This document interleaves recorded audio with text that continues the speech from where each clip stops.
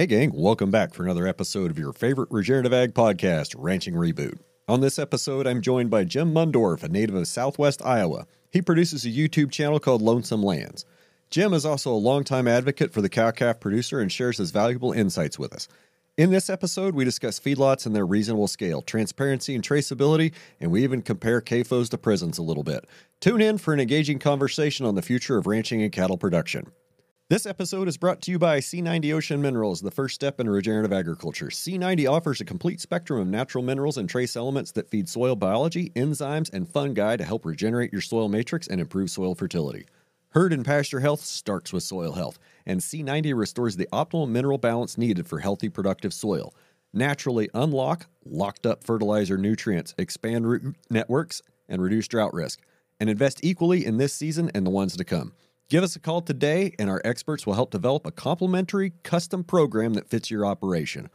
Call 717-580-1458 or visit www.sea-90.com. Available nationwide and around the world.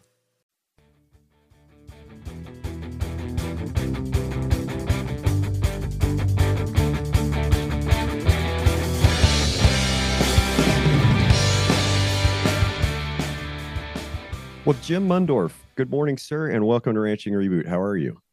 Good. Ready to get going. Yeah, we've had just a few audio difficulties, so we're getting going a few minutes late. So why don't you start us off, Jim? Tell us a little bit about where you're at and tell us a little bit about your operation. Yeah, so my address is McClelland, Iowa. I grew up outside my family farms and has cattle outside of the town of Griswold, Iowa. And that's where I grew up on a farm. And my family's been there in that area since 1870s. And so both sides of my family go back farming about as far as you can trace them.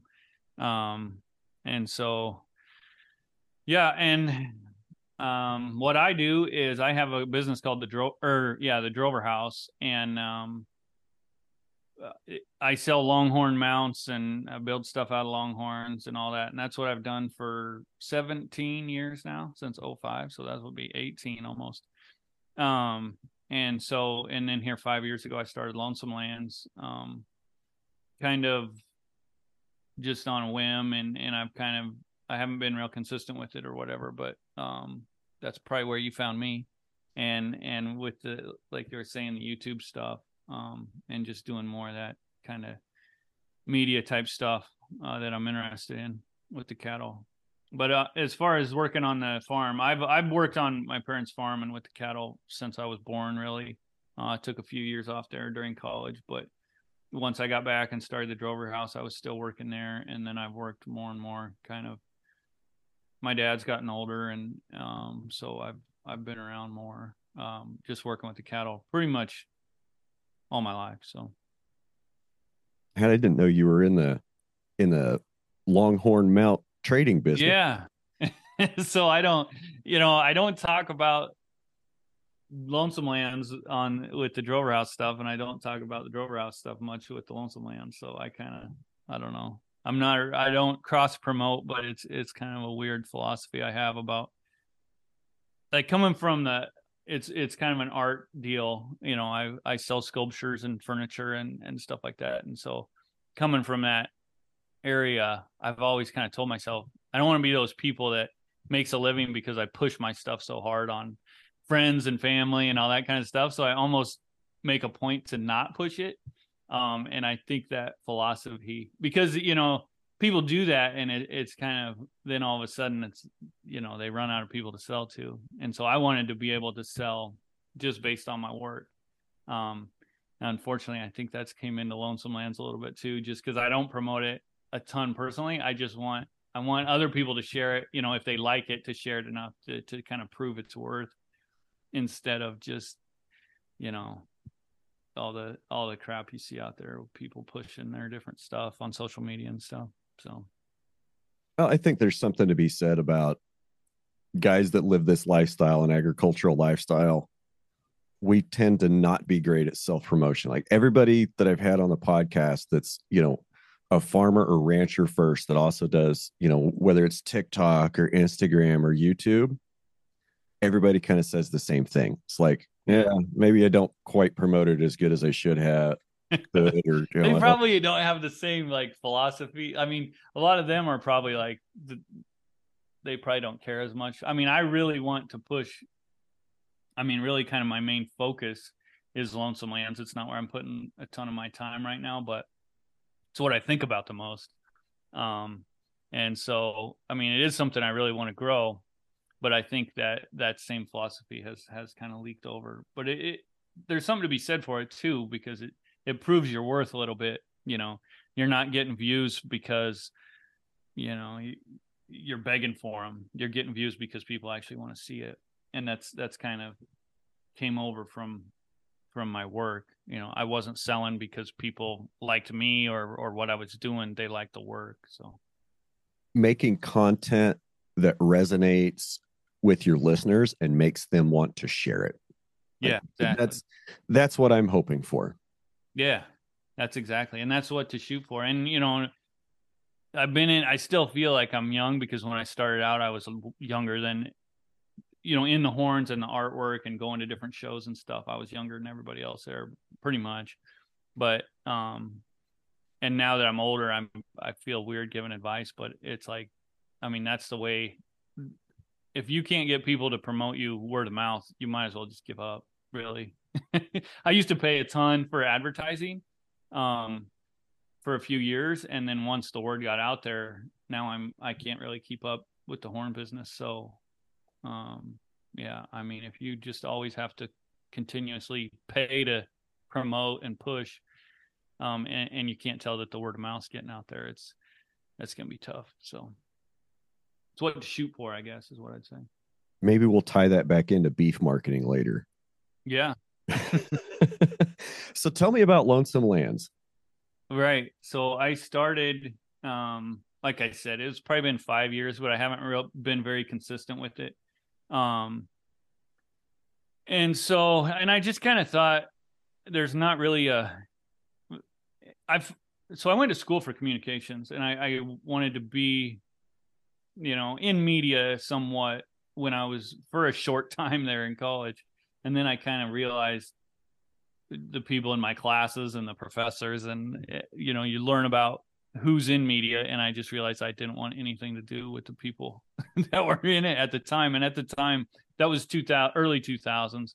So then, if you wanted a job, you got an entry-level job at probably local something, or, I was at the time really interested in motocross. And so that's kind of where I was started.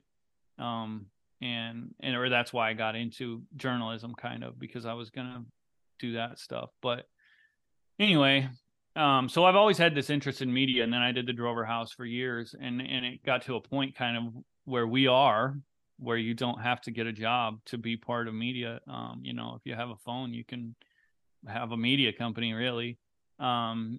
And so I just remember one day I was like, I've wanted to write for a long time, and I had something written kind of about the Drover House, which is the horn business. And so I sat down and wrote that, and I wrote a couple just blogs about just pretty lighthearted stuff, just kind of giving an agricultural perspective.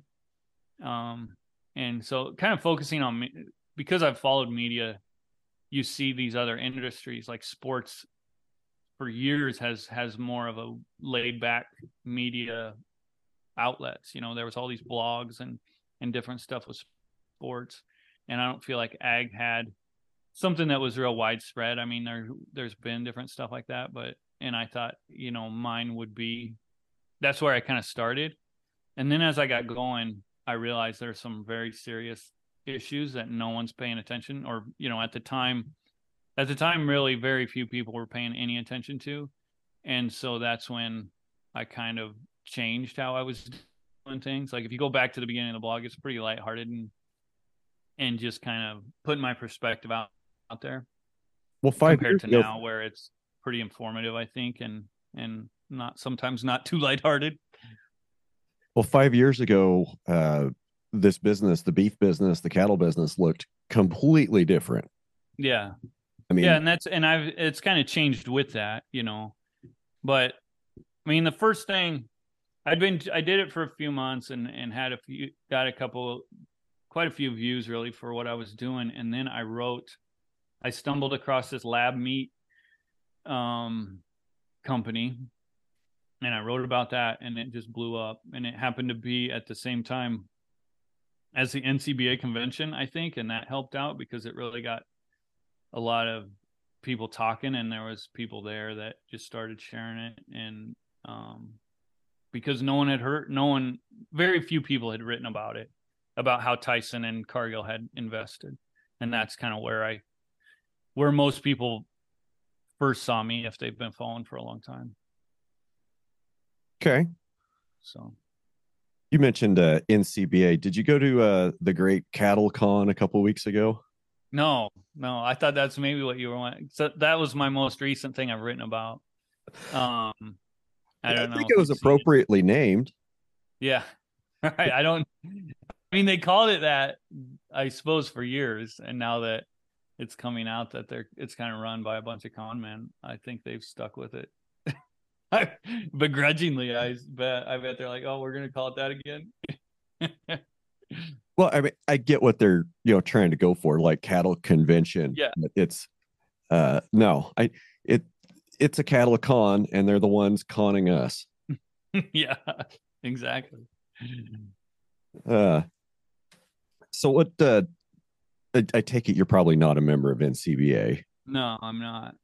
I'd I, rather light my money on fire. have you ever heard about how NCBA can kind of maybe how they get some of their members? The Okay. fair share dues. Uh, I don't know if that's the program, but this happened to one of my neighbors, another one of Steve Stratford and I's mutual friends. Um, he came to me kind of last fall, and he's like, "Hey, I got a letter from NCBA asking about dues, and I don't ever remember signing up, and they're wanting me to renew." So he said he went back and he looked, and there was some cattle that he fed the year before in a yard that was affiliated with NCBA. And in order to feed on that yard, you had to be a member. And since he wasn't a member, they just went ahead and signed him up. Yeah. Well, it's weird and I'm not sure how it works, and it actually works in different states. Because I just talked to a guy who's from Nevada, and he had cattle fed in Nebraska, and now his words were, I guess now I'm a member of Nebraska Cattlemen's. Because there's when you get if he would look back on his invoice from them for the feeding, and so what we're talking about, he retained ownership, right, and sent his cattle to a feed yard. Yeah, Right. Yeah. I think and we're so where I talking about. first heard about this is Steve Stratford, because he went on and was talking about it, and I called him once and asked him about it, and it's not very easy to explain, but really what it is if you send your cattle to one of these yards, you have to pay them and a certain amount, I think, per head, and those are your dues, and that gets sent into the state affiliate, and the state affiliate, I mean, somehow you end up as a member. I mean, you get counted, and so that's another way how they talk about how they're the biggest. They've got all these members. A lot of people don't even know if they're retaining ownership. So we can dig into that, like the biggest cattlemen's organization, for just a second. And I'll just say I don't have receipts or proof for this, but I just have notes from what I remember from talking to Don Schiffelbein last year and Brett Kinsey. And it seems like NCBA has somewhere around 15,000 members. Okay. But that seems like, that's a pretty good organization. Yeah. And RCAF at the time was about a third of that, like around 5,000, maybe a little bit less. And to me, the more I hear about guys, that do retain ownership to the feed yard and they get signed up in one of those programs that don't even know they're a member of the, Nebraska Cattlemen's or Kansas Cattlemen's or NCBA, and they've sent their dues in. Well, they're counted on they're counted as a member of NCBA for their purposes. But how many of those 15,000 guys got signed up that they didn't even know they got signed up? How many of those Yeah. 15,000 exercise, their voting rights? Well, so I've done a lot of looking into NCBA and how they operate and how they get money. I mean, that's the other thing. This is just another way of extracting money, and they are really good at that. If you look into all the ways that they pull money out of, I mean, if you go to their website right now, you'll see multiple ads for John Deere, for major corporations, and they're a nonprofit. In order to receive checkoff dollars, you have to be a nonprofit. So they're a nonprofit organization, which any organization can be a nonprofit as long as you pay yourself enough. And so I guess what I was going to say is any number that they put out there, I don't trust it. I'm an eternal, because I've looked into this enough. And if you go back to how I got started, a lot of people will be like, oh, you're an RCAP guy, or sorry about that. Or you're a USCA guy or whatever. But sorry, that screwed everything up on my computer. Didn't notice anything here. Okay, good. But when I started Lonesome Lands, I had no affiliations or really ideas about any of these organizations. My family is part of Iowa Cattlemen's, who is an NCBA affiliate. I'm not a member of Iowa Cattlemen's specifically because they are NCBA affiliate. But my brother kind of runs the cattle mostly. He's in charge of the cattle, and so he is. Dang it. I'm sorry about that. It's all right. So he is the one who's part of Iowa Cattlemen's, and what was I going with? Oh, so yeah, I didn't have any idea about any of these organizations, and I was contacted by RCAF, and then one of the USCA members contacted me, and I told them both. I was like, yeah, I'm not going to join because I want to be able to write about this stuff and not have to worry about it. But then, like you said, right now, things have changed a lot in the beef business, and a lot of different things happen. And I saw that I think both RCAF and USCA were doing things to help the independent smaller cattlemen, and so I signed up for both of them just as a member, but that's really the only affiliation I have with them. I'm not I pretty much pay my dues, and I'm not trying to influence anything they're doing, and I'm not involved in any meetings or anything like that. And I haven't really been, I mean, I went to the annual meeting. I guess I've spoke at both of their conventions. But as far as like their committee meetings or anything like that, I'm not involved with. And so that's kind of how I've taken everything that I've just learned over the past 5 years, and that's where my opinion of NCBA comes from, is just what I've seen and how they operate, and it's unbelievable, really.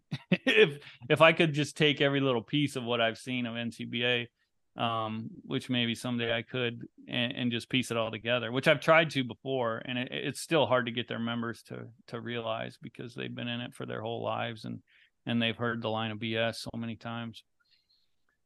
But yeah, I mean, everything they do just seems like crooked and fudging numbers. So really, going back to that membership number, I mean, they can throw any number they want to out there. I have no idea what it would be, and I'm not going to believe anything that they tell me. So, I was actually, kind of while we're on the subject, I was actually talking to some friends yesterday about analytics on social media, right? I know you've got a good presence on YouTube. Okay. And you go to the analytics page and it tells you you've got this many views, and, it's 84% male, and they're in, this age range, and they're in this geographical area, and they're looking for these search terms and whatever. Okay. And you take that data and you say, okay, great. And, you can kind of make your content, based on that, based on what works and what doesn't. Well, my host platform for this podcast they've given me a new measure. Okay. So let's just say that they're telling me that I have about 40% of my listeners over the last 7 days are following on Spotify. Okay. Mm-hmm. But then you scroll down a little bit farther, over 60% of my listens are on Apple Podcast and about 12% are on Spotify. So if only 12% are listening on Spotify, how are almost 40% following me on that platform and not somewhere else? Like, that starts to not make sense now. Like, so I'm Right. kind of starting to distrust some of those things. And, Yeah, I mean yeah, it's my favorite quote about statistics, which I guess you get into analytics too. Mark Twain said, I hope I get it right.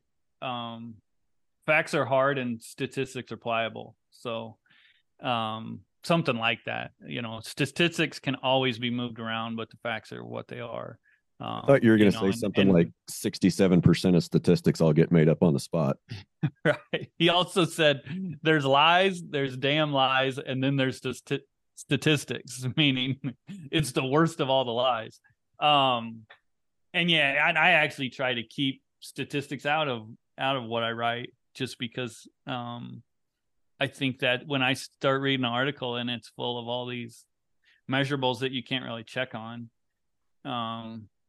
it almost makes it less credible to me. Like, if you can't explain your idea to a 5-year-old, I think it was Einstein said that, then you don't really understand it yourself. So if you need a ton, and I've went into this on other YouTube videos and stuff, if you need all these different facts and figures of, the one that comes to mind is there was an article written talking about how important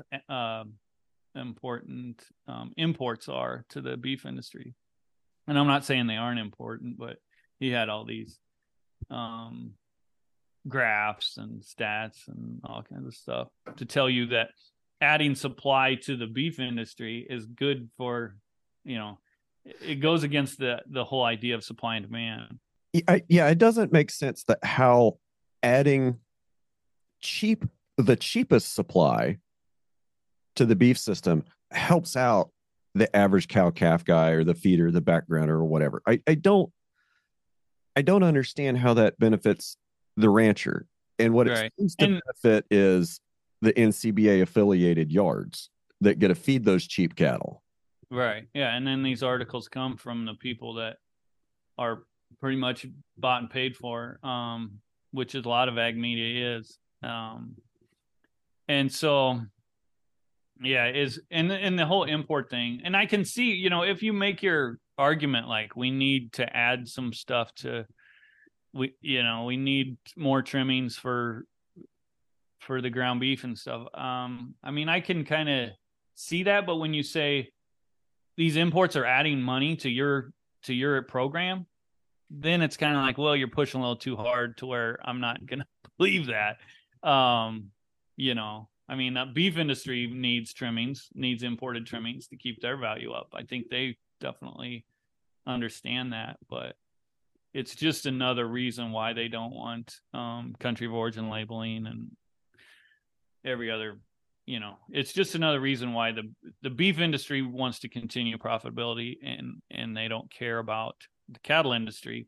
And then they get these guys to write in these cattle magazines, pretty much the beef industry perspective and only the beef industry perspective. And I think it's, it's very important to note right now that there's a big difference between the cattle business and the beef business. Like, right. As a cow calf producer, yeah, you can be in the beef business if you're going direct to consumer. But once you start selling into the commodity system at the barn or putting them on the grid or formula, you're taking that out of the equation. You're no longer in the beef business. You're simply in the cattle business, which the way the beef business is structured, it's not structured to benefit the guy in the cow business. Yep. And that's one of the first things I learned when I go back to that fake meat article. It was kind of like, what I describe myself or how I've worked through on our place is really just a hired hand. I haven't really been involved in a lot of decision making or that kind of stuff.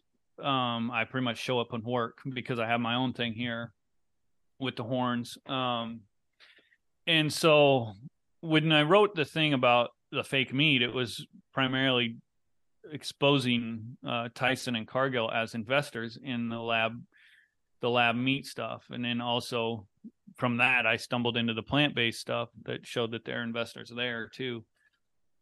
And what you really realize is, and there are people that work for the big four packers that are in the cattle business. There are, even though now they call the divisions, they call them the protein division, because they want to be able to push all this fake stuff and call it protein and not meat.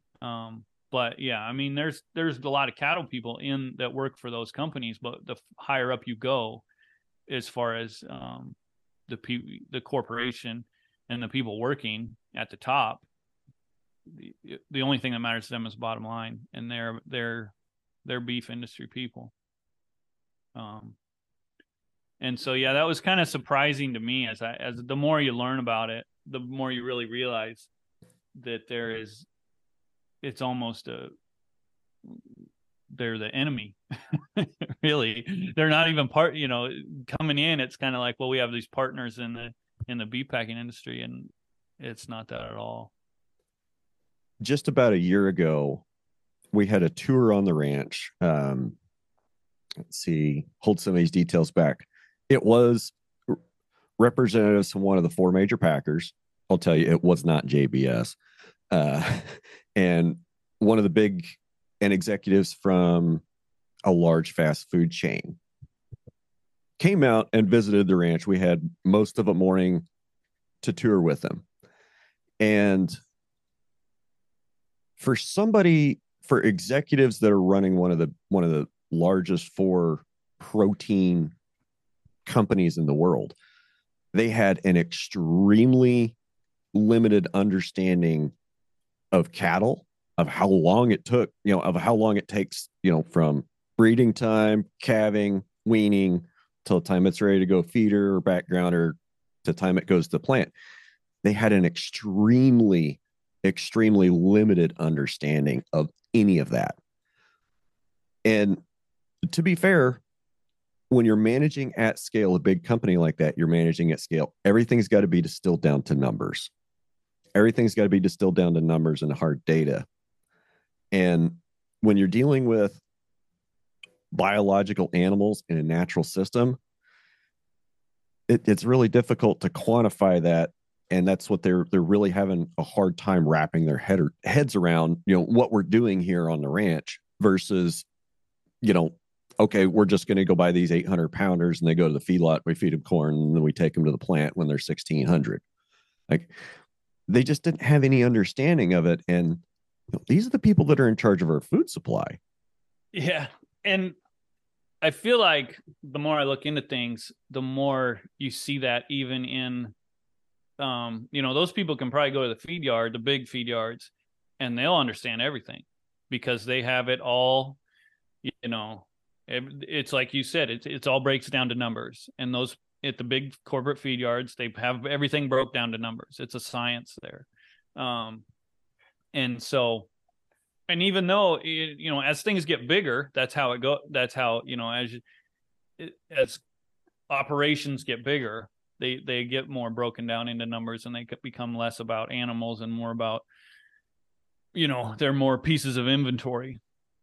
And so I would bet there's people that work at that feed yard who would, if they came out to your place, would probably be just as confused about certain things, because the cattle industry has been segmented down so much that you can be a yearling guy, or you can be a feed yard guy, and really not have any idea about cow calf, or not have you'd be surprised probably at what some of them don't know about cow calf operations, if that's all they've ever done. And so, and especially with you, like, you're grass fed, right? Yes. Yeah. I mean, and I'm sure there's part of your operations that I'm not that familiar with, but it's something I'm kind of learning about. Yeah. Well, I want to learn more about as we go. So when you bring feedlot guys out that, feedlot or dry lot, and hauling all the food to the cattle, and that's their only exposure to the cattle business. When you bring them out and you show them, a couple hundred head in 50 acres, like, yeah, we're moving these in 2 or 3 days, and these cattle move every 2 or 3 days. And you're trying to explain things like, why it's important for me to have beaver in my creeks, why that's a good thing, why I need to spend money to get rid of eastern red cedar trees, invasive trees. Why is that important to me? And a lot of the answers are just like, well, if you just bulldoze it all flat, pave it over, and put up some pens and feed bunks, that'd solve Right. all your problems. You wouldn't have to worry about it. Yeah. And Okay. I watched a video not long ago. I think it might have been on Western Horseman YouTube or something, where they toured a big feedlot, and they said they got guys on like in side by sides that are called bunk readers. They come through, read the bunks every morning, and then they from what's left in there or how they read it, they punch the numbers into the feed wagon and the mills and figure out their mix for the day. And that's it. That's it. Um, and so, and yeah, you go back to that. Then like where my dad, we were the farmer feeders that you hear people talk about that are kind of going extinct, and there's still, a number of them around. But when I was a kid, we had a feed yard that would, we call them feed lots around here, but, we had like 300 head. It had 300 head capacity that my dad would feed out, but everything that they ate was raised here. So really nothing, no feed ever hit the highway ever. I mean, we had a protein supplement, I think, that came in, like a liquid supplement that we would add. But as far as feed, I mean, that was it. And there was one of those about every section, and sometimes a couple. And going back to the beef packing plants, I read this book about IBP, and when IBP started, it started right up here, not very far from where I'm at, Denison, Iowa. And the guy said it was the first real beef packing plant that wasn't next to a stockyards, in a major city. And when he started, he said I have a 100-mile radius that is my stockyards, because there's cattle in every barnyard, on every farm, there's cattle on every farm. And I think that was in the 70s, might have been late 60s that he said that. But Sounds then about in right. 2015, Tyson had bought IBP, and they closed that main plant down that they started in. And the reason that they gave was there's just not enough cattle around in the area. And so that kind of shows you how, the feed yards and the farmer feeders who, back then really grass fed wasn't, a thing when I was a kid. And so really there's all this sustainability talk now, but definitely the most sustainable way of doing it in that system that we had was what we were doing. I mean, we were growing the feed on the other side of the fence of the cattle. We had a big alfalfa field, and then we chopped corn that was right there. And so, yeah, and now it all gets hauled across the country to these giant lots. But then you go and play devil's advocate. There was a lot of problems here too. You have to have shade. There was one year we had a heck of a time with heat, lost a lot of them. And, and guys are putting up these buildings and stuff, but you look at the yards down south and they're so dry. That's an issue too, especially this time of year, and right now everything's just mud everywhere here. So, The 3 to 5, I talk a lot. Like, I'm kind of down on feedlots a lot on the show and on my social media. And let's be fair, there's a big difference between a 3 to 500 head farmer feedlot, yeah, like you described, that your family, has had previously, where you're growing everything that the cattle need in that feedlot. You're growing it on the farm and you're just hauling it to them, just a few miles just across the fence. And from the macro picture, from the 30,000 foot level, that doesn't look any different to a big corporation from a 10,000 head feedlot where they can just buy all that crap in. They say, well, I'll interrupt you. It does look a lot different because they'd way rather deal with one 10,000 lot head than hundreds of 300, when you get into it. That's why the stockyards worked well, is because you take them there and that's one place where the buyers can buy the cattle. Yep. Now, and that's another, you get into, well, why does it seem like they're pushing everybody out and these formula deals are so good? It's because they don't want little guys who don't have enough cattle to get a formula deal, they don't want them around. They would rather go, and it goes back. I always think about this Stephen Kuntz, who I think I'm saying it right. He testified in the Senate, and I watched him, and it was all about efficiency. And he talked about, how if anything gets added to this, if any costs get added to this supply line, because he was talking about market regulation and how it would increase some costs somewhere. I don't remember exactly what it said, but that's all going to go back on the cattlemen. And to me, like that leaves a question. Well, where does the efficiency stop? Because these gigantic packing plants that have, we've closed a lot of packing plants through the years, and every packing plant just gets bigger and bigger because that's more efficient. So, well, I mean, where does that end? There has to be, and so now we've closed a lot of small feedlots, and all the feedlots have gotten bigger and bigger, and the small ones have went away. Well, where does that end? And I think where it ends is just in a vertical model where one outfit owns everything. I think we're heading towards that. Like, yeah, I mean, it feels like that unless enough people start asking, where is this going to end, and start doing something about it. Yeah. And, like the comment you just made about what Kuntz said is cattlemen, the producers at the bottom bear all the cost, and so do the consumers. It's not the middlemen that get to bear all those costs. And I would argue that the efficiency models, or that the efficiency model, that it's based on cheap transportation, right? And what we've seen in the last 2 years is a huge spike in diesel fuel prices. I mean, it's over $5 a mile now to move a load of cattle. Like, just a couple of years ago, it was just a little under $4, and that was high. So, costs are increasing, transportation costs are increasing for not only cattle, but also finished products, also for all the feedstuffs that have to be hauled, long distances, because we built these mega yards in places where it was mega feedlots, 100,000 head out in western Kansas, Texas, Oklahoma panhandles, where it is dry during the winter. And, the dryness brings on a whole other set of health problems versus, extra moisture, which we can peel into later.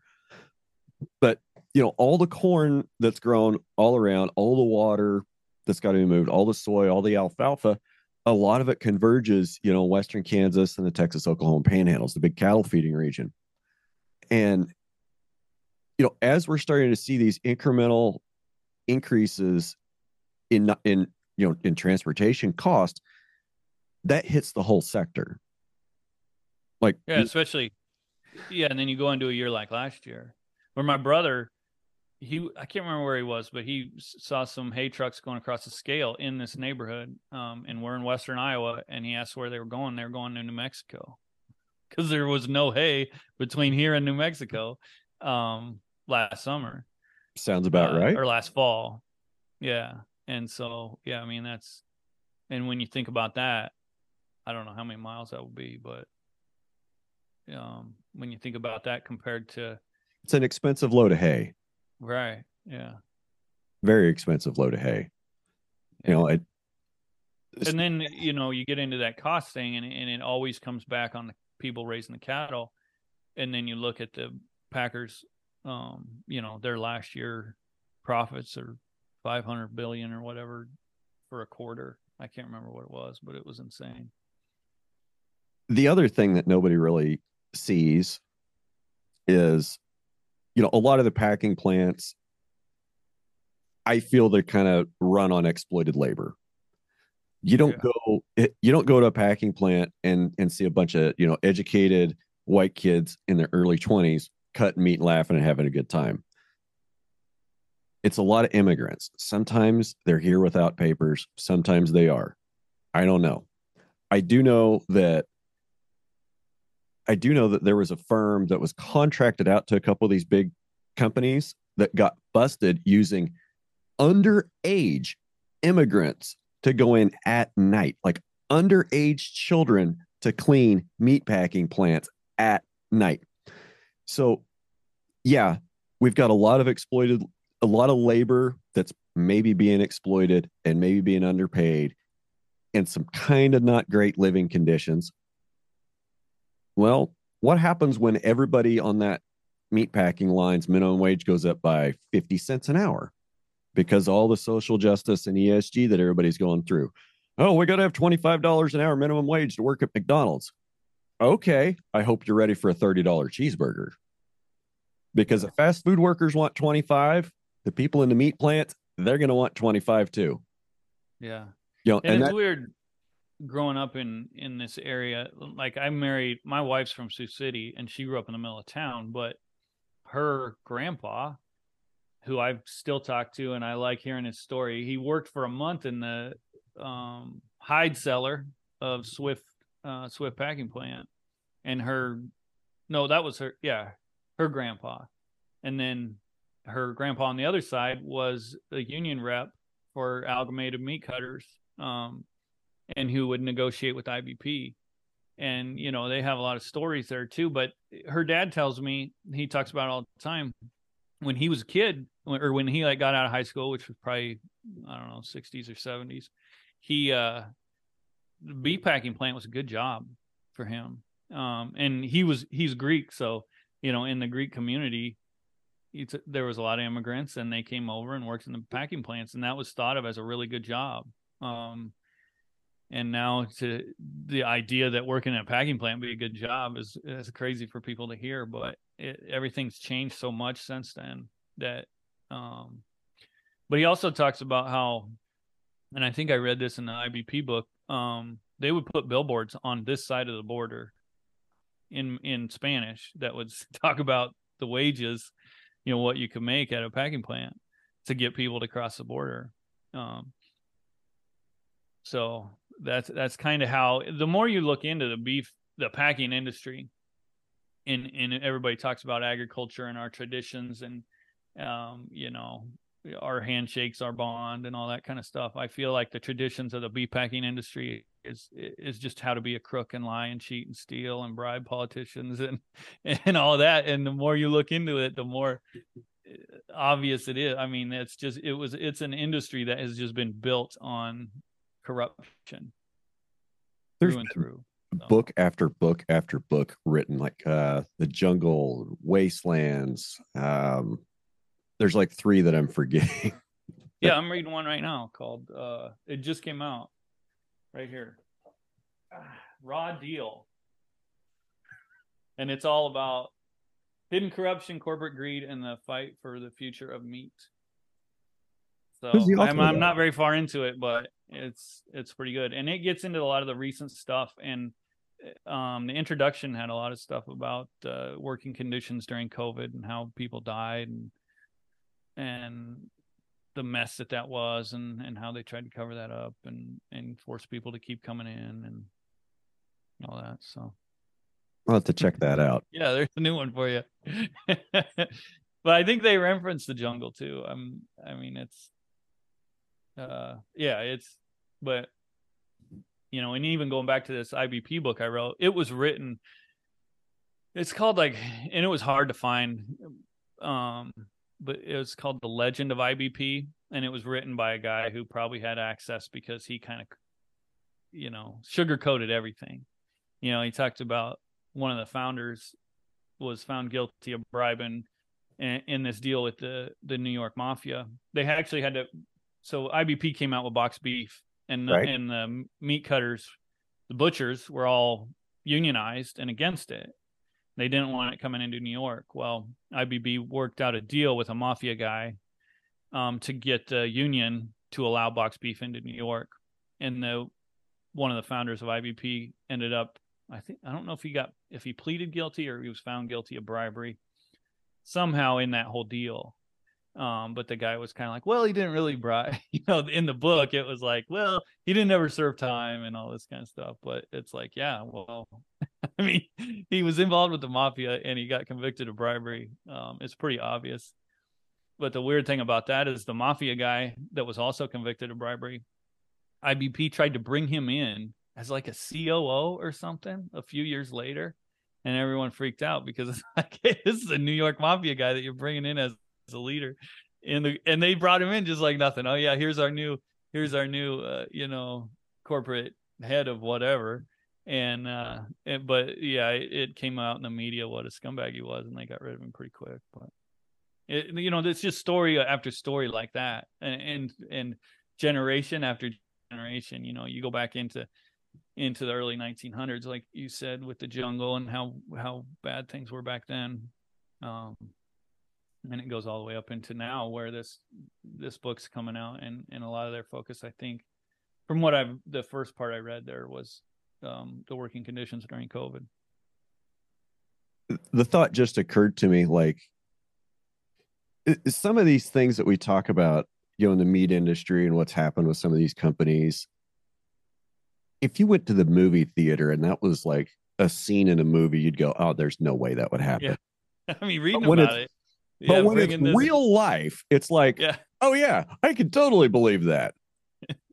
Well, it's funny reading the book because it's like, one chapter is the guy is, he's involved with the New York mafia and he's convicted of bribery, and then the next chapter is, well, we tried to bring him in as a COO or whatever, and it's just one thing right after the other, and well, that didn't really work. But it makes you wonder too how involved they were with the mafia if you had to bring that guy in as some sort of leadership in the whole organization. But I'm just seeing this big revolving door in my head of, like lawmakers and military generals becoming, working in the defense industry, and, people that work at the FDA, when they retire, they get a hefty position at Pfizer or whatever. Well, we haven't even talked about JBS yet.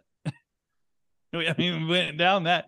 I mean, how many people, you talk about people not knowing anything. How many people do you know that the biggest meat packer in the world, their owners went to prison for 6 months? That was like 5 years ago. Yeah. They got fined $3 billion. Like, nobody knows that. Wasn't it? I mean, very few people really know the details of what that is. I mean, you talk about making a movie, that would be a great one. What went on in Brazil in the 2015 to 2020 is, you wouldn't believe it. I mean, it's crazy to read about. Look, I've talked enough crap on JBS. If they're going to put a hit out on me, they would already done it by now. People have said that. Well, you better be careful talking about them. Well, there's a lot of people that they probably are more mad at than some dumb farmer. Well, so that's something I've been thinking about over the last couple of weeks is, the JBS thing, the Batista brothers getting caught with the bribery charges in Brazil and having to go to jail and pay huge fines. And the bribery charges were, there were some of those bribery charges that were related to them getting access to the U.S. market and exporting to the U.S. Well, they bought Swift Foods with illegally obtained money, really. Okay. And that was the number 3 packer in the U.S. at the time. So then we have the USDA Secretary, Tom Vilsack. He comes out and he says these things. Like, he kind of basically admits that, they've hit JBS with huge criminal fines, that they've got these problems going on using freaking children to clean their packing plants at night.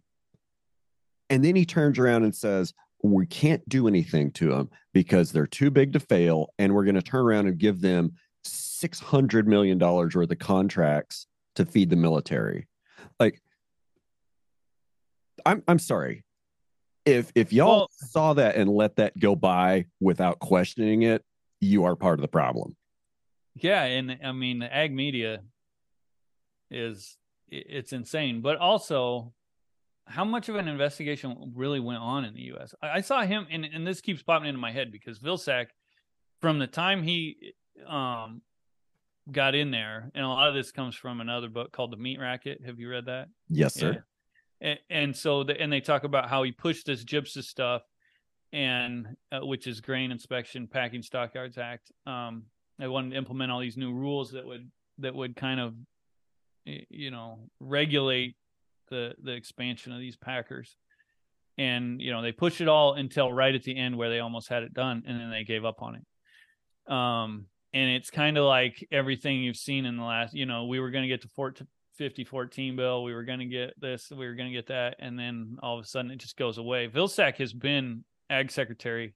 So he's 8 years under Obama. And what are we now into the third? Oh yeah. The third year. So you're at 11 years of the past 15. There's 4 years in there that he wasn't. So he has been, your ag secretary for 11 years. And he's talked about, the main problem is this corporate ag, their expansion, all this. I saw Tyson Foods just bought some sausage company just last week. They're buying companies constantly. And I think all that stuff has to go through the USDA and be approved. And it just continually gets approved. Like he doesn't do anything. And then you go back and look at what happened in Brazil. Who they were bribing were government officials. Has anyone, at some point, do we put 2 and 2 together and be like, is JBS just paying the USDA to let them do whatever they want? I saw an interview of Vilsack this weekend, and a guy asked him about atypical BSE was found in Brazil last week. And he said he was unfamiliar with it. Like he had never even heard that it had happened. Like, are you unfamiliar with atypical BSE? No, because he said, or just that it happened. I think the question was, what do you have to say about BSE found? And he goes, well, there's different forms of BSE. I'm just not real familiar with. You could tell he didn't really know, and I don't know if he didn't know or if he was saying he didn't know because he didn't want to bring attention to it or what. It was a weird video for him because it looked like he was caught off guard that even existed. But you've been around long enough to remember the cow that killed Christmas. The cow that killed Christmas. The BSE deal. The BSE deal in 2014, the cow that killed Christmas. Right. That was one. Yeah. That was one cow. And that killed the beef market. Like, yeah, I'm sure that, the pundits and, Randy over at Cattle Facts will say, oh, there were other factors in that. That wasn't it. Whatever. Yeah, tell that to the guys that had their cattle at the barn that day. I've heard those stories. They're sitting there, they'd hauled their cattle that morning, and then that came out, and people just quit bidding. Yeah. They couldn't get a bid. And then you've got, and now this is the second time in the last 12 months that we've had BSE in Brazil in their export chain. And for the second time in 12 months, China has said, no more Brazil until you get your BSE figured out. The first time, our USDA basically said nothing, didn't even acknowledge it. The BSE case in Brazil barely made news here. And now it's happening again. China immediately stops imports from Brazil. Well, what do? Look the other way. Well, the other thing they're going to do is say that everyone now needs these electronic tags because that's what they've said about foot and mouth disease. Apparently, this was a big topic at NCBA convention because they're trying to push these electronic ID tags on everybody. But everybody knows where this foot and mouth disease is going to come from. If we are really concerned about foot and mouth disease or BSE or any sort of outbreak, we all know where it's going to come from. It's come from the country that we're importing meat from, who continuously has these outbreaks. And, and you talk about that case back in 14, and I don't remember it real well, but, I've heard the stories and stuff, but didn't they track that real quick? Yeah. And it was from Canada. Like they knew that within a few days, I think, at least. And I think that if that happened here now, and that goes back to who needs to, who wants to take on the cost of this. But, I would think now if an outbreak, if something like that happened, it would get tracked really quick. Sale barns have, all their records in order. All these feed yards keep such good track of where these cattle come because they want to know how efficient they are and where they, if they have some that aren't efficient, they don't want to go back there. So they all know where the cattle are from and they keep really good track of them. And so I bet you they could track any disease outbreak. There's a random, pretty obscure places that you might not be able to, but for the most part, and if we wanted, if that's your real concern, then why not just increase, you know, the transparency of the movement of cattle, Yep. instead of forcing everyone that has calves to buy these tags and have them tagged. I mean, this is going to be such a nightmare for the sale barns too, because if they come off, they're gonna come off in trucks, and you know, and then you're gonna have to put them in head gates at the sale barn, and it'd just be a mess. Put them in, yeah, and re-tag them at the sale barn with the correct what's it called, premise ID. Yeah, I don't. Good luck. I've just started trying to. I'm gonna try and do a video at some point, but it's ridiculous that, you know, the USDA doesn't have to answer for anything, but everybody that raised cattle is going to have to, you know, add an extra cost and make sure we have everything, all our ducks in a row. And USDA guy, you know, Bill Sachs up there and says he doesn't even know that BSE, they found BSE in Brazil. So that's him not knowing that there was BSE in Brazil is all it smells like criminal negligence to me, but I'm not a lawyer. Well, and then that goes back to the JBS deal. Like, I mean, I don't know. And, you know, there was a big guy. This was before their whole criminal thing, I think, that worked at USDA that went to work for JBS. One of the main heads at the USDA meat inspection, I think. He ended up taking a job with JBS. Oh, that can't be right. That sounds illegal. Yeah. You know, and then you go back, you know, I follow all this stuff and people call me crazy. We talk about Stephen Koontz, and a lot of people don't know. Well, he works at Colorado State. Their main, you know, they're a big ag school, and their main research facility is called Five Rivers Research Facility. Five Rivers is the biggest feed yard in the country. They feed out over 1 million head. And they were, not too many years ago, owned by JBS. So they still probably have a lot of JBS people. And, you know, they're a big Colorado outfit. So, and that's where JBS is headquartered, and their big plants out there. So, I mean, it all kind of, it's really easy to run this stuff together and find out who's pushing what. But a lot of people I don't think realize that, you know, everybody thinks that Stephen Koontz is, you know, his word is the gospel, but, you know, there's a lot of money behind him too, and the university he works for, and it's Five Rivers and JBS out of Colorado. I'm not saying that they're paying him off or whatever, but when he's putting research together, who do you think he's going to put his numbers together? And if we're talking to about, who's gonna carry the load on if there's a little bit more cost involved in the market. And if JBS is putting up 75 or 80% of the budget of the Five Rivers Center for, you know, Animal Welfare Excellence, or whatever the hell it is they call it, and he writes something that's critical of JBS that makes their stock price fall, guess what? Well, that doesn't happen. Yeah, they'll pull his funding, and then he's out of a job. So it's like, you know, putting people, these big companies have a habit of putting people in a position where they can't tell the truth. Yeah.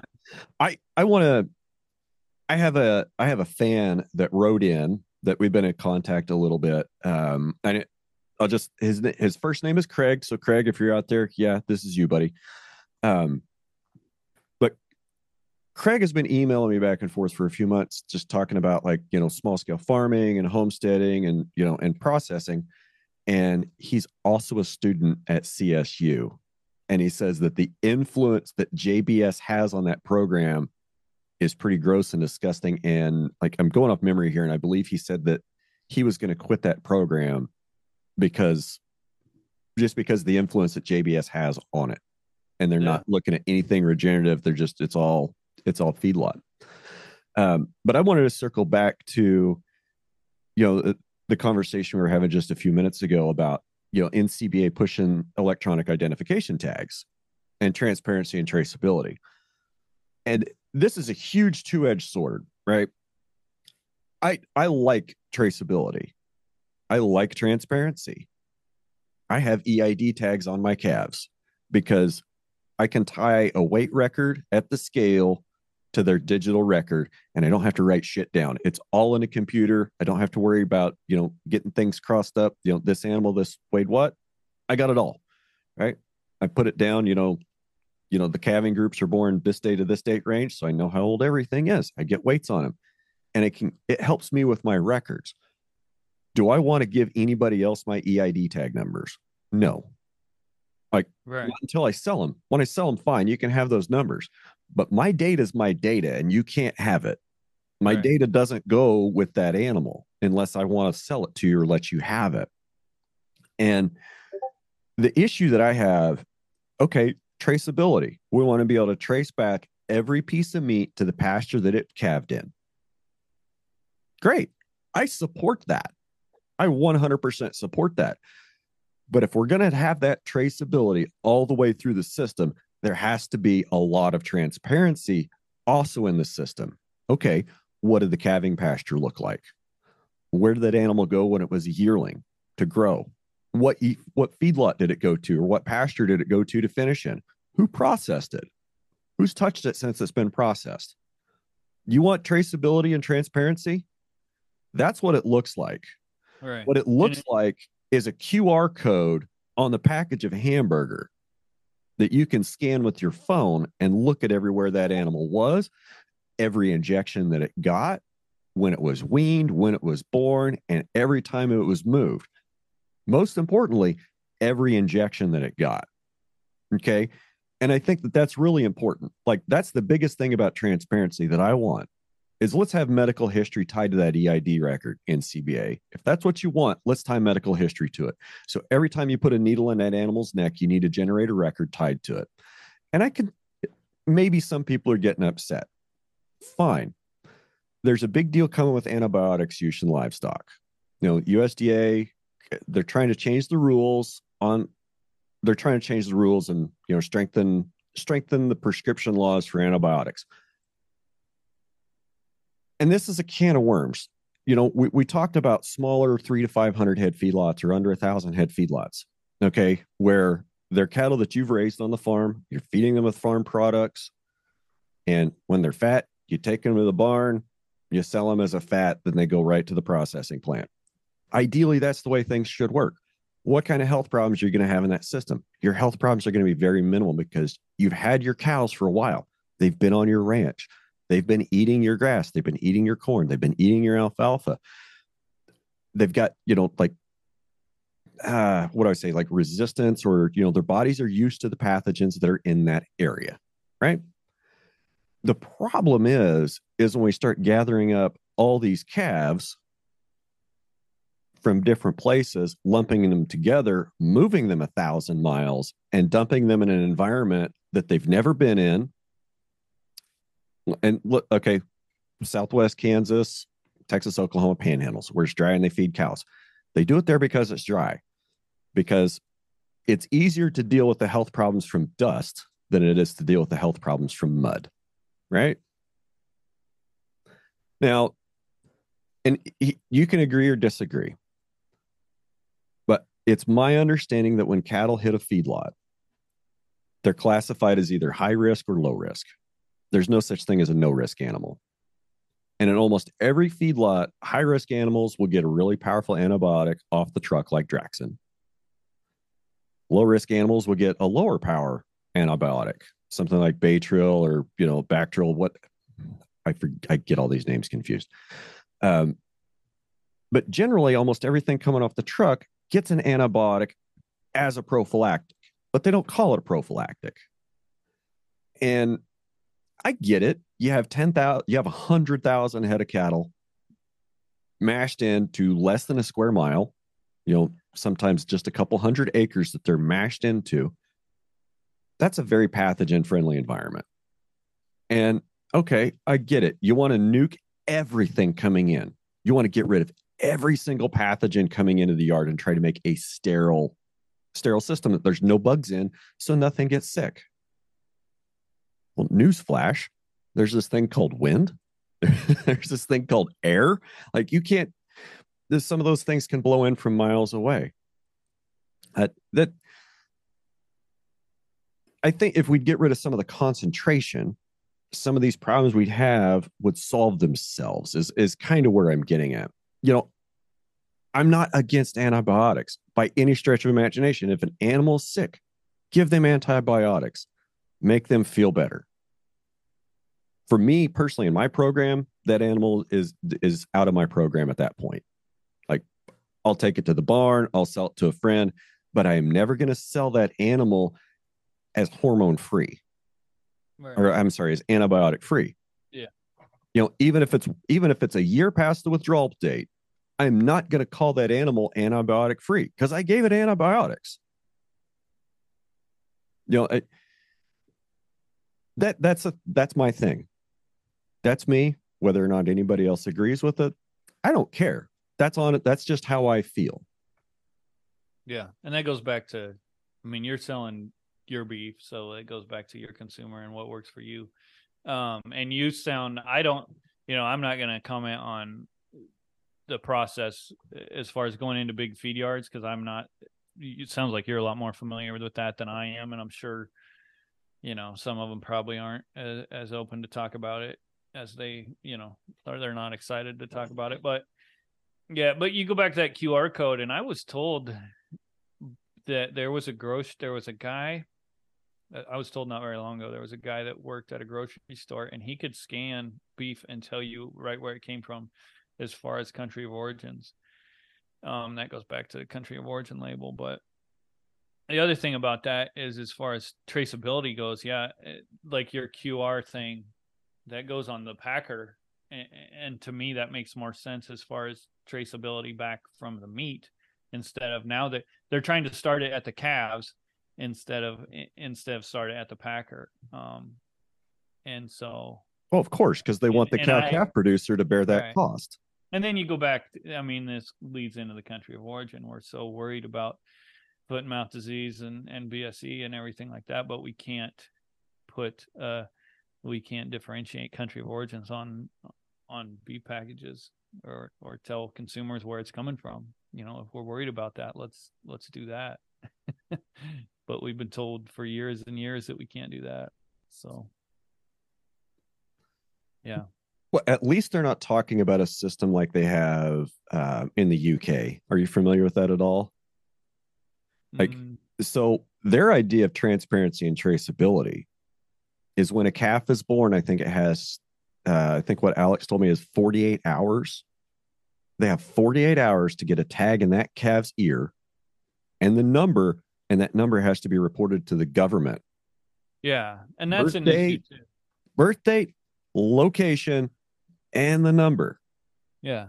And every time that animal moves off that farm, like every time if you sell it, I think every time it gets on a truck and leaves your care, that has to be reported to the government. Yeah.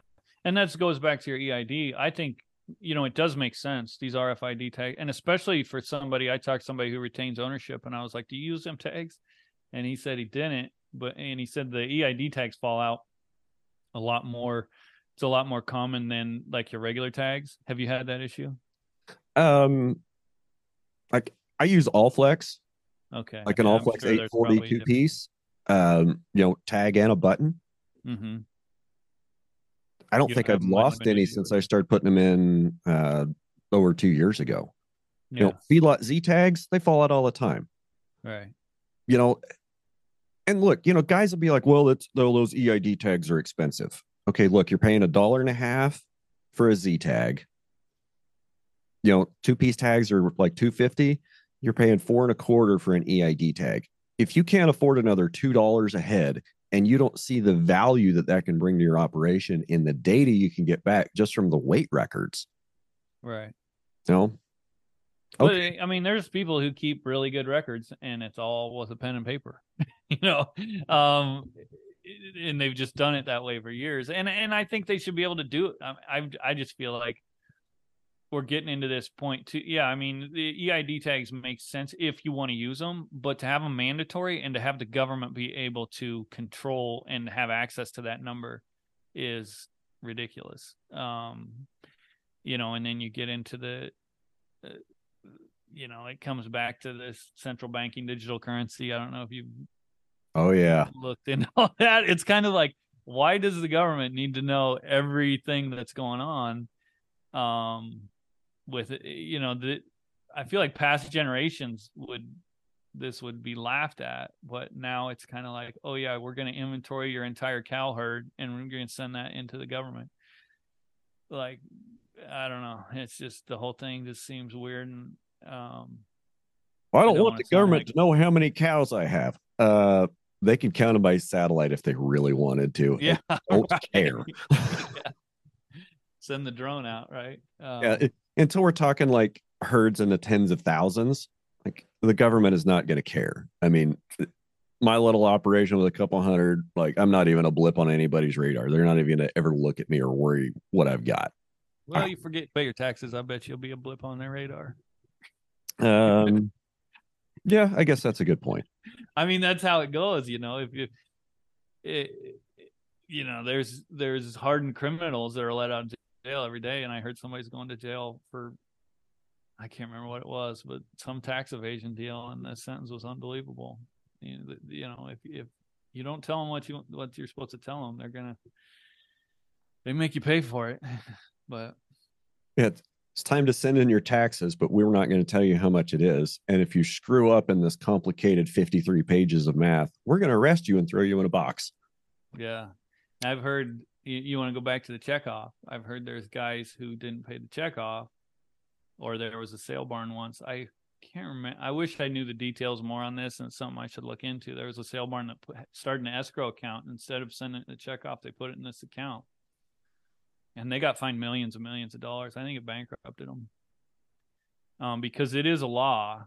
The checkoff it's the Beef Act, so it is a law that you have to pay your dollar ahead every time. So, but then you get into that, and it's like, well, and I've talked to guys that sell direct to a yard. I talked to a yearling guy the other day. He sells direct to a yard, and he says, "Yep, that order buyer, he makes sure he collects that dollar ahead and gets that turned in." But you wonder also, I mean, how many direct sales are going on, and it's not like a sale barn where they're packers and stockyards are looking over your books. As far as these direct sales, I'm sure there's plenty that aren't getting collected. But like, if I drive in with a trailer into your yard and buy 5 head of cows from you and take them home, I think by law I'm supposed to send $5 in. And that's now Nobody that we have that. all these processing, like, where's that going? Smaller processing, and a lot of people are selling beef direct. I'm sure they're not paying a check off. They're not pulling the check off deal out of that. I suppose if it's born on my ranch and I'm the one that takes it to the plant and I'm the one selling the meat, where would that checkoff dollar be generated? Yeah, I suppose once you get every pound of beef sold, that's your beef sold. And I mean, I suppose since technically, I feel like we shouldn't be talking about this because they're going to come for you. They're going to start cracking down if they hear about it. I'll bring it on. I'd love to write about that. I suppose that, since my cow calf business is a separate business unit, at least on paper, from my beef business, probably when the beef business buys that animal is probably when that checkoff dollars should be theoretically generated and billed and sent in. Yep, the cattle business should pay that. Yeah, I'm not going to do that. Is what they would tell you. I'm not going to do that. No. Like if they're gonna expend the resources to come after me doing a less than 100 head a year on the checkoff dollars, bring it. Let's fight that fight. Okay. Yeah, I'd love to. You let me know when that happens too. I'd like to hear about it. Man. So I've got a note here about what sets the pricing on the grid and formula. So we can tie that all back. We've got our 4 big meat packers, and JBS has a very, very cozy relationship with Five Rivers Feeding. Very cozy. Yeah, I mean, they're practically the same company. And so I'm not sure how to tackle it, but I guess what I'm saying is, like, I've always wondered for a long time what sets the pricing on grid formula. Okay. Well, it's the fat cattle cash trade. Okay. Well, if the grid and formula are for all the high quality cattle, okay, we're going to put everything we think is high quality. We're going to go to grid or formula with it. Great. That keeps the lower cattle mark, that helps keep high quality cattle in the market. Well, what are we bidding on in the cash market to set the basis price for that week's grid and formula pricing? That's always the question that I have.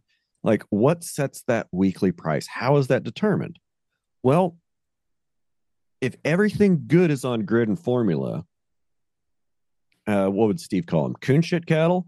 So then the buyers go low ball on a pen of coon shit cattle on Monday morning. Yeah. That have been in the feedlot for too long, that the owner's probably losing money on. And they're happy to get rid of them for whatever price is offered that day. And then that sets a low grid formula for everybody else for the rest of the week. And all the buyers laugh. The feedlot guys say, whew, we lived another week. And the guy at home that gets that grid formula check says, oh, well, at least I did a little better than I would have done at the barn. Can you unpack any of that?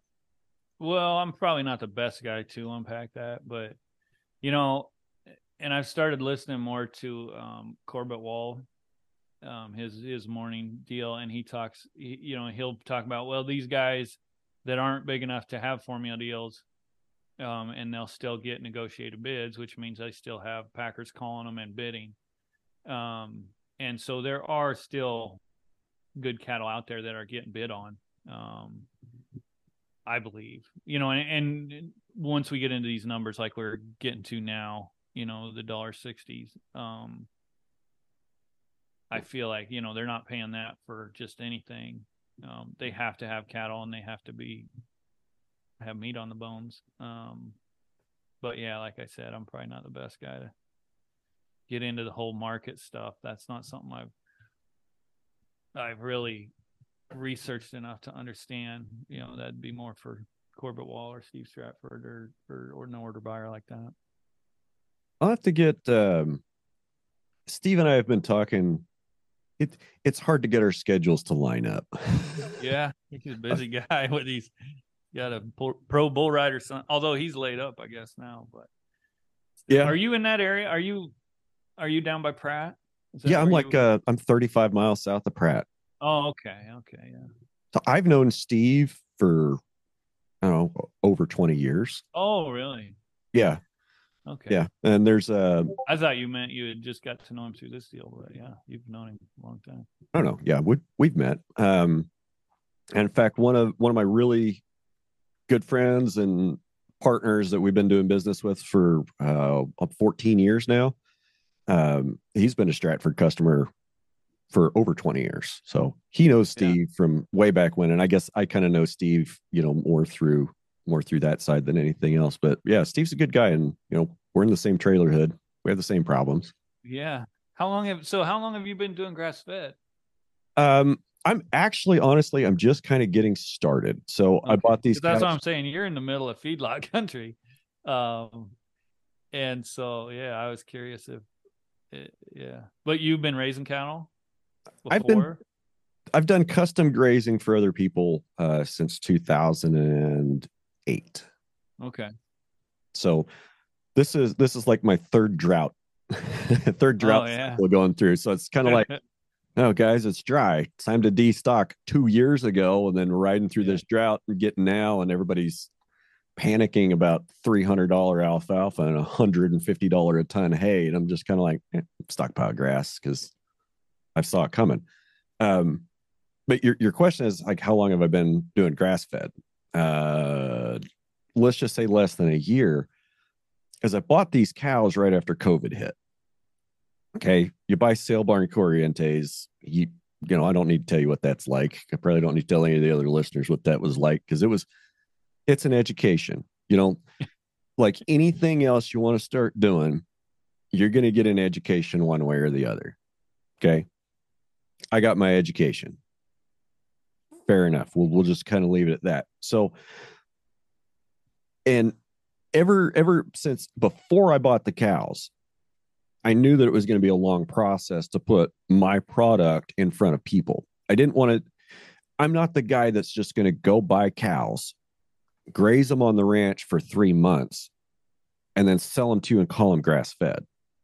I mean, if I'm going to sell you a calf that I raised that, I made the breeding decision on that calf, and I raised that calf on native range from the day it was born till the day it went to the processor. And then I'm going to hand it to you in a box. And when I hand it to you in a box, I shake your hand and say, this had no antibiotics, had no hormones, it had no grain, raised on 100% native pasture, little alfalfa supplement, little protein supplement. Here's the label from that if you want to see it. Other than that, it is what it is.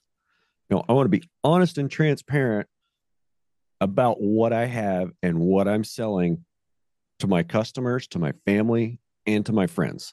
Right.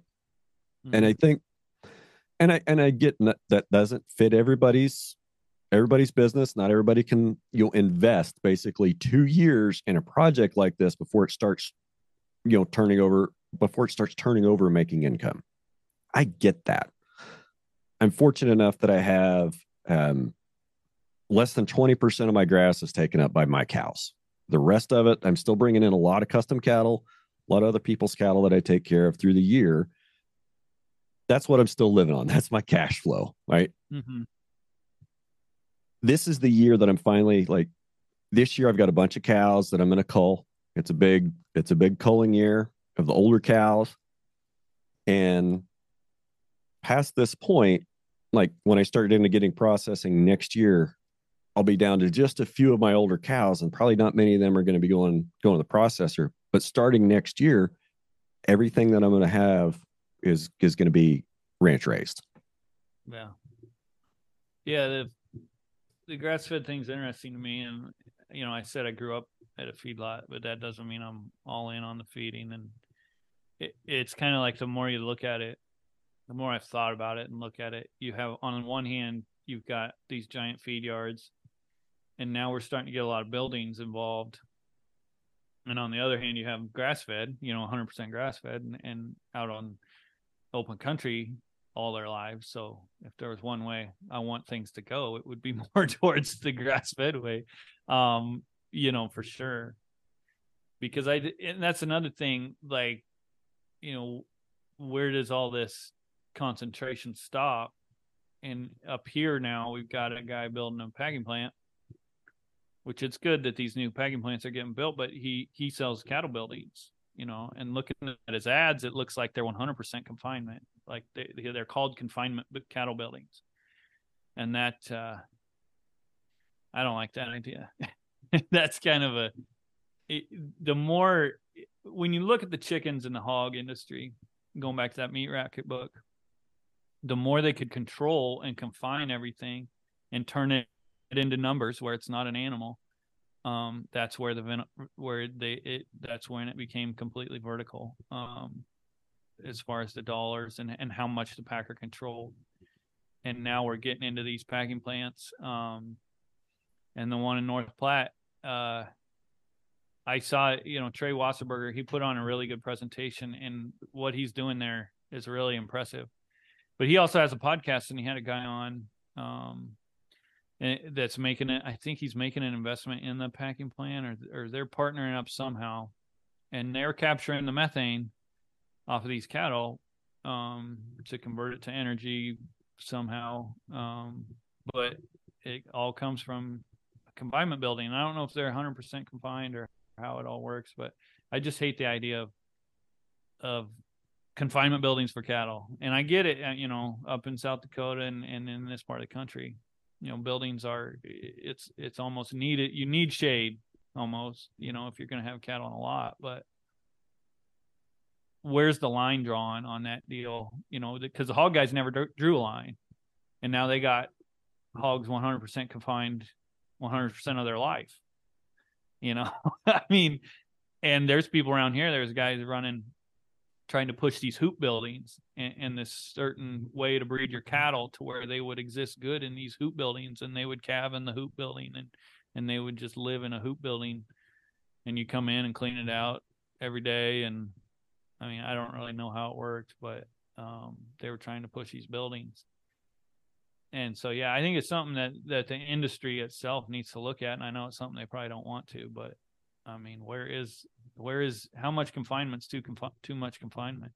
How many, if you're going to say that these confinement buildings are okay, well, how many months or is it okay for them to live in there? I don't, these are just kind of philosophical questions that are bounced around with me. And what really got me is Trey on his podcast.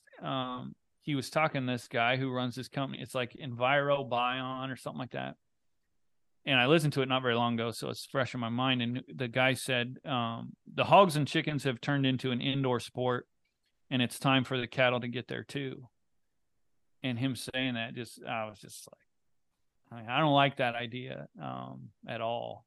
But I don't want to talk too bad about it because I feel like I'm not familiar enough with it. But it's just kind of brings up a lot of questions, I think. And those are questions I think that the industry should be looking at, but it's a lot easier to ignore. Because once consumers, found out about that hog deal, the hog people had a lot of problems and they had to change how they were doing it. As far as the crates and that they were living in and different stuff like that. Well, let's taking a step back. Okay. I'm hearing you talk about, these new barns and people want to put cattle in barns, which, of course is nothing new. It sounds like a prison. Like, hog barn sounds like a prison. Chicken barns, they kind of look like prisons when you yeah. I mean, that's the other thing too. It's and in the cattle industry, we're so against PETA and all these animal rights nuts. But at one, if we do, care about our cattle, at what point, everybody's afraid of sounding like an animal rights nut. But at what point, do we start saying, okay, this is too much? Okay. And the hog guys never said that. I mean, some of them did. Actually, there's a guy who's neighbors with my family that has sold to Neiman Ranch forever. Since they got started, and he's never put his hogs in a big building like that. He's all for my whole lifetime they've been out on huts. So there are some, but as far as the industry is concerned, the whole industry kind of went to this confinement barn deal. You brought up something important. You brought up PETA, and I'll say this: when I was in the Navy, every once in a while, and I was stationed on the East Coast, every once in a while we'd have to go down and work on a ship at Norfolk Naval Shipyards, and to get from where I worked on shore duty to get down to the shipyards, we drove right by PETA headquarters. Like there was one time I think about 3 weeks straight, every day we had to go down there and drive past PETA headquarters. And the nasty things I thought about doing in that place. And what's really strange is almost every day we would drive by there, I would always slow down and tell my guys, like, look at the people walking in there, look at their shoes and look at what they got in their hands. They're carrying a leather briefcase and wearing leather shoes walking into that PETA building. They're an idiot. But to kind of play into that, okay, I want to preface this with, I don't agree with any part of PETA's platform, on the macro level. But when you start looking at a chicken barn or a hog house or a feedlot, they have a point. Right. And they have a good help point. You. Yeah. So PETA, when I was in college, I did this presentation, and there was one campaign they had that compared chicken barns to concentration camps in the Holocaust.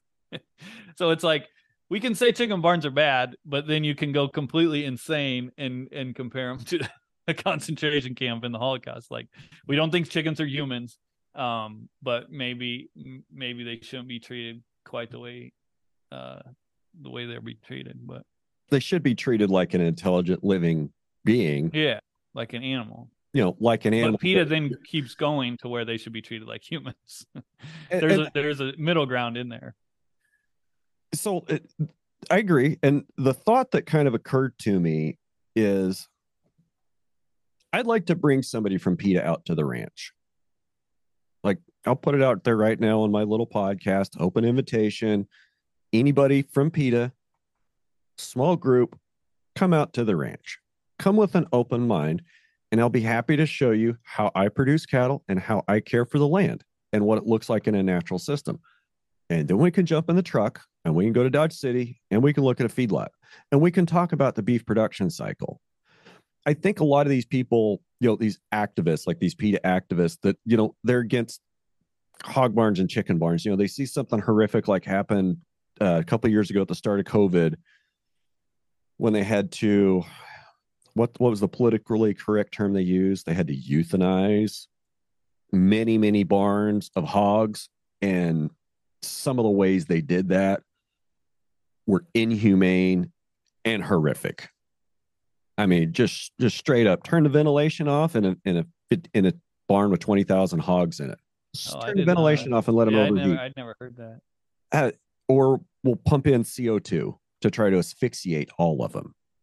Like, horrible, horrible, just things that nobody would be a part of. No rancher would want to be a part of that. That kind of system can only exist where it's managed from the top down. The person caring for those animals has no connection to them. Like, I have a connection to my cows. The ones that are in my freezer, I know their names. I know what they look like. And I have no problem with that. But they have no emotional stake with those animals. They don't relate that these animals provide for them, provide for their food. To them, it's just a job. I'm just here to read these numbers off the wall and write them on this clipboard every day and make sure the systems are working and nothing's dead. Like, it's not the same as going out to the pasture every day and making sure everything's walking right, making sure all your eyes look good, looking at udders, looking at tails. It's not the same. And to take part in something like that, where you're going to destroy 20,000 pigs or 20,000 chickens or however many it was in one of those barns, like that's pretty wasteful. And it's almost shameful that we've allowed that to happen. And the more we keep doing things like that, that's the more ammunition we give organizations like PETA. The more time that we kill 10,000 head in a feedlot in Western Kansas because it got too hot overnight. There's a little more to that story, which, we could dig back into, but that doesn't make any of us in the cattle business look good. Yeah. It just brings up questions that I don't have the answer to, but but I think those are questions that need to be asked, and they're not really being asked. As far as, and not just the feedlot stuff, but the building thing. That's the main question I have, because I don't really have I think there's a lot of really good people and a lot of really good cattlemen that work at feed yards, even the corporate feed yards.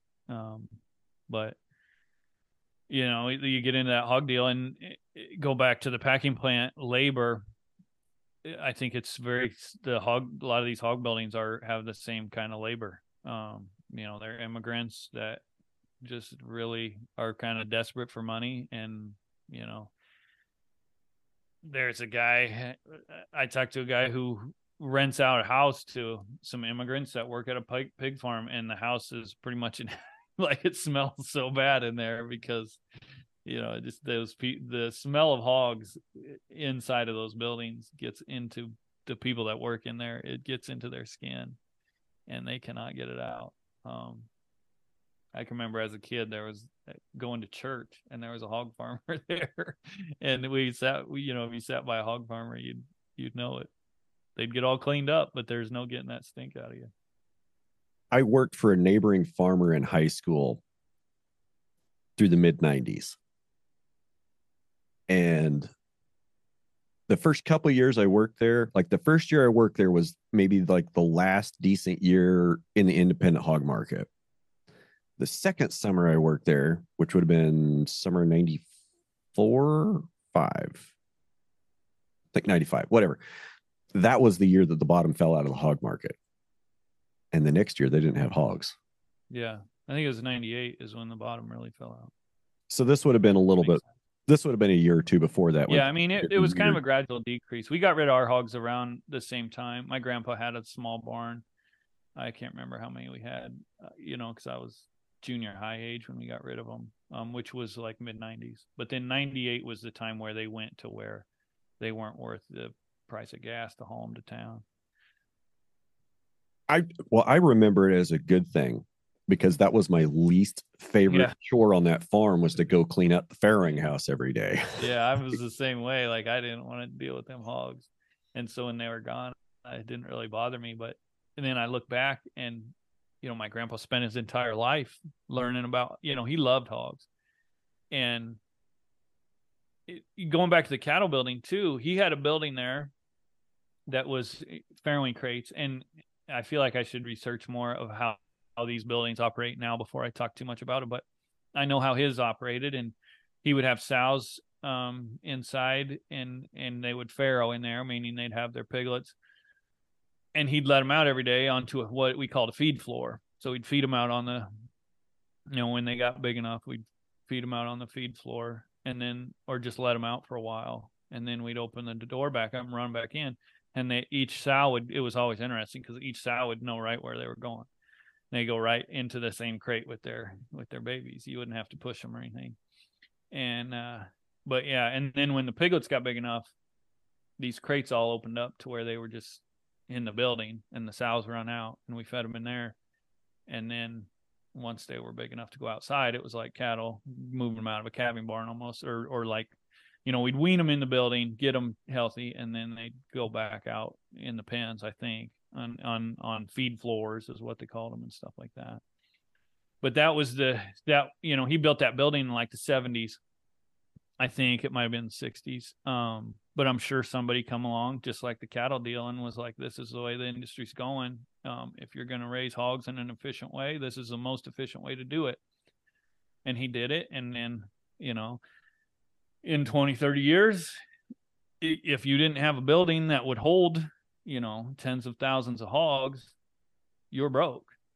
And a lot of guys that had those buildings were broke too. And the only way they got to continue was if they got a contract with the packer. And so, I mean, I feel like we're at that stage now where grandpa built his small hog barn because it's the efficient thing to do.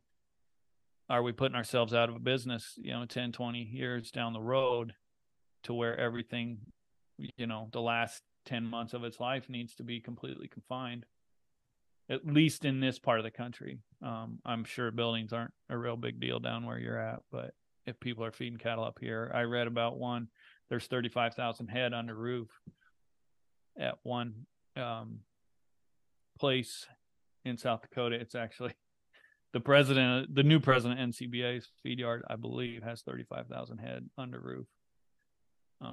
That's bigger than the last president of NCBA's feed yard in Minnesota. I think they only had like 20,000, but it wasn't a building. Yeah. Yeah. So, well, and then the other one, the one before that was from your neighborhood. So did you know him? No, I didn't. Okay. But you know who I'm talking about. I can't remember his name, but he was out of Pratt. His feed yard was in Pratt. Past president of NCBA? Yeah, it would have been 2 years ago. So it would have been, yeah. So he's a big wig at U.S. Premium Beef. Are you very familiar with U.S. Premium Beef? Passingly, I know some of the names that are on the board. Yeah, he's the secretary of the board. So I could maybe look it up quick, but he was at when the chairman of the board spoke, gave testimony in the Senate as just your everyday rancher, I looked up what U.S. premium beef was and who was running it and who they are as a beef packer. And the secretary of the board was the president of the NCBA. Yeah, there could not possibly have been any sort of conflict of interest there. Right. No way. Well, and that's where I got into it because the chairman of the board, whose father started U.S. Premium Beef, and U.S. Premium Beef, I don't have anything bad to say about it because I don't know that much about it, but I do know the two people who've testified in the Senate against market regulation. One of them was the chairman of the board of U.S. Premium Beef, and the other one was a feed yard that is a member of U.S. Premium Beef. And they're both big KLA guys. And so that's kind of my familiarity with them. So, I mean, as a company, you look at what they did, and it was pretty groundbreaking and innovative, and they made a ton of money, I'm pretty sure, in the deal. But I think it was, just to most people, if anybody's listening that's wondering what the heck we're talking about, I think it was a group of 25 guys got together and raised enough money to buy Farmland National, and which ended up becoming National Beef. And at one point, so those 25 guys created U.S. Premium Beef. And at one point, U.S. Premium Beef was the majority owner of National Beef. And they're the fourth largest beef packer in the country. And then they sold their holdings to I think they sold to an investment firm in New York, and then that investment firm in New York sold to Marfrig. So now they're majority owned from a Brazilian company. But U.S. Premium Beef still owns 15%, I believe, of National. Yeah. So, it kind of, that's one of those like really, really circular relationships. You've got a guy that says, buy my bulls, they do good. And the same guy also he's, a bigwig at NCBA. He owns part of U.S. Premium Beef, and he owns part of a packing plant. Like, yeah, I bet you do get premium for your cattle. I bet you really do. Yeah, and the U.S. Premium Beef, I mean, they published what they got. It was on their website, and they said they got 85 cents over cash market as an average. I don't think that was last year. I think that was the year before when I read their deal.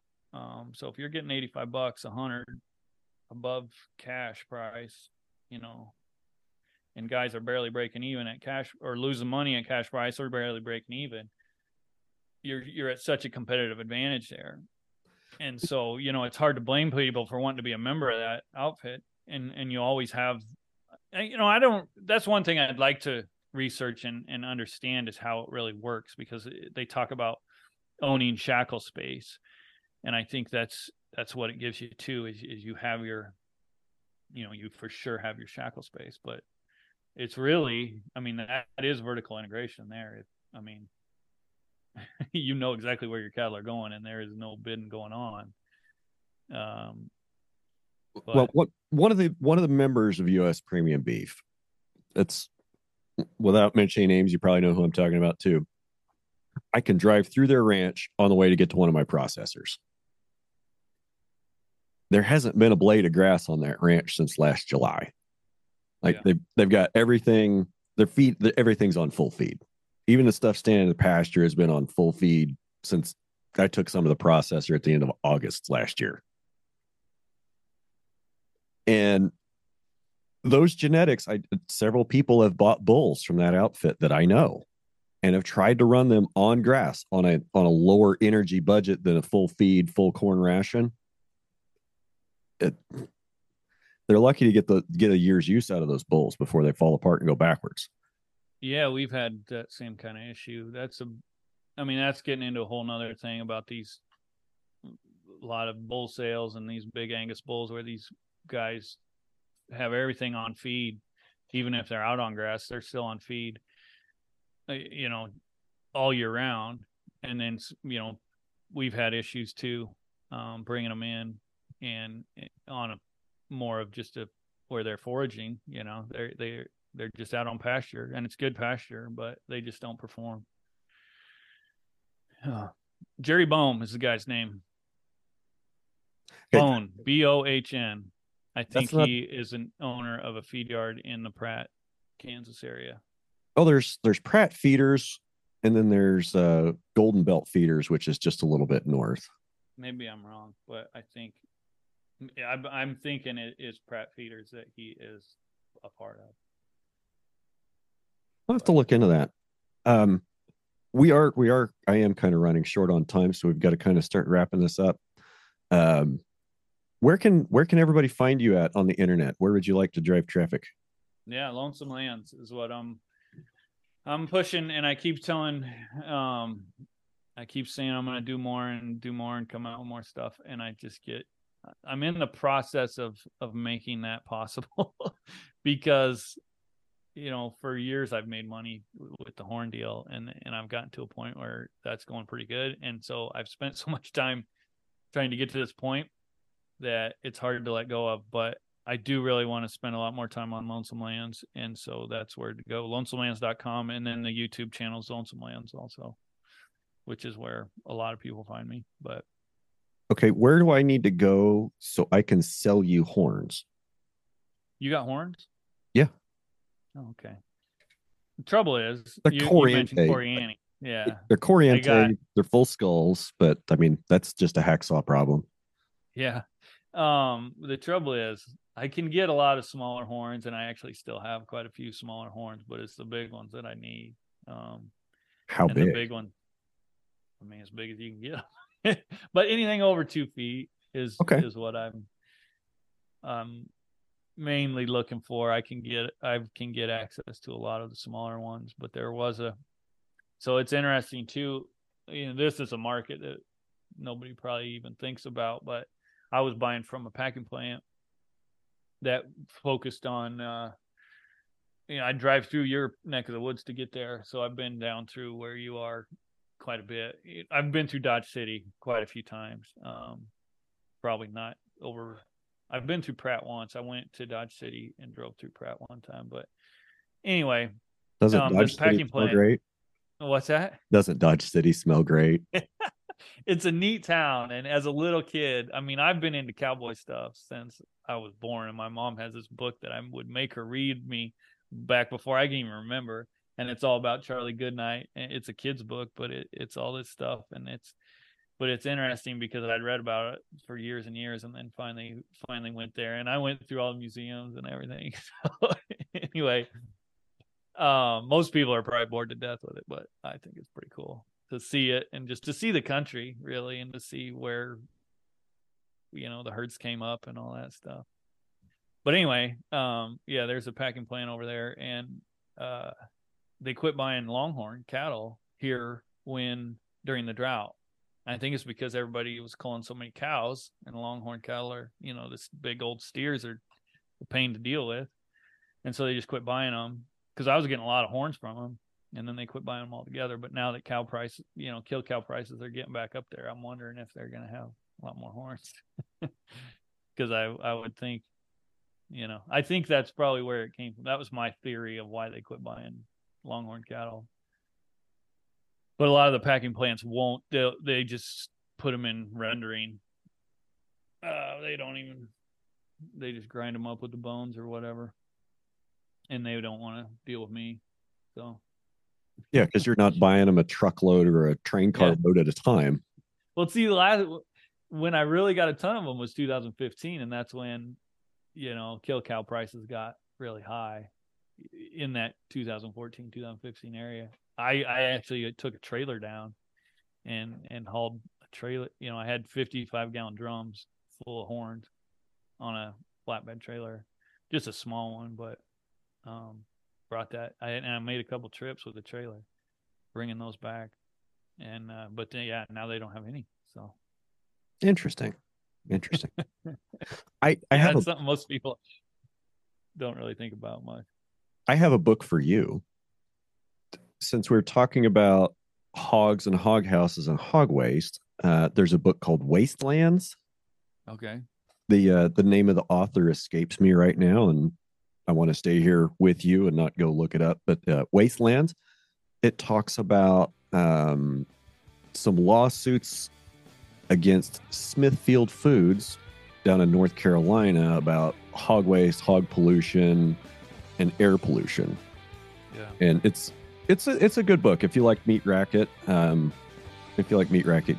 probably get into Wastelands pretty good. Yeah, and that's this Raw Deal book.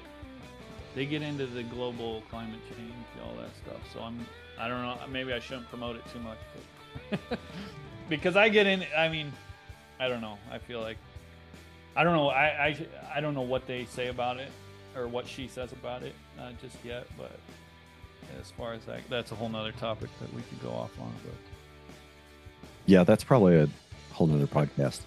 Right. Well, I appreciate your time today, Jim. And yeah, thanks for having me. It's anything you want to close it out with? What's that? Anything you want to close out with?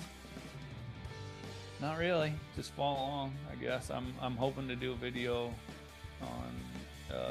Well, I smashed my drone. I wrecked my drone, so that kind of put a hold in the videos because I like to add that kind of stuff in. But I was going to do one on these NFL guys buying farmland, and then I'm going to do another one on the RFID tags. So that's some plans going forward. I'll look forward to that coming on the Lonesome Lands YouTube channel soon. Yeah. All right. Well, we're going to go ahead and get out of here then. And Jim, I'll let you go get on with your day. And gang, go have a great week. Thank you.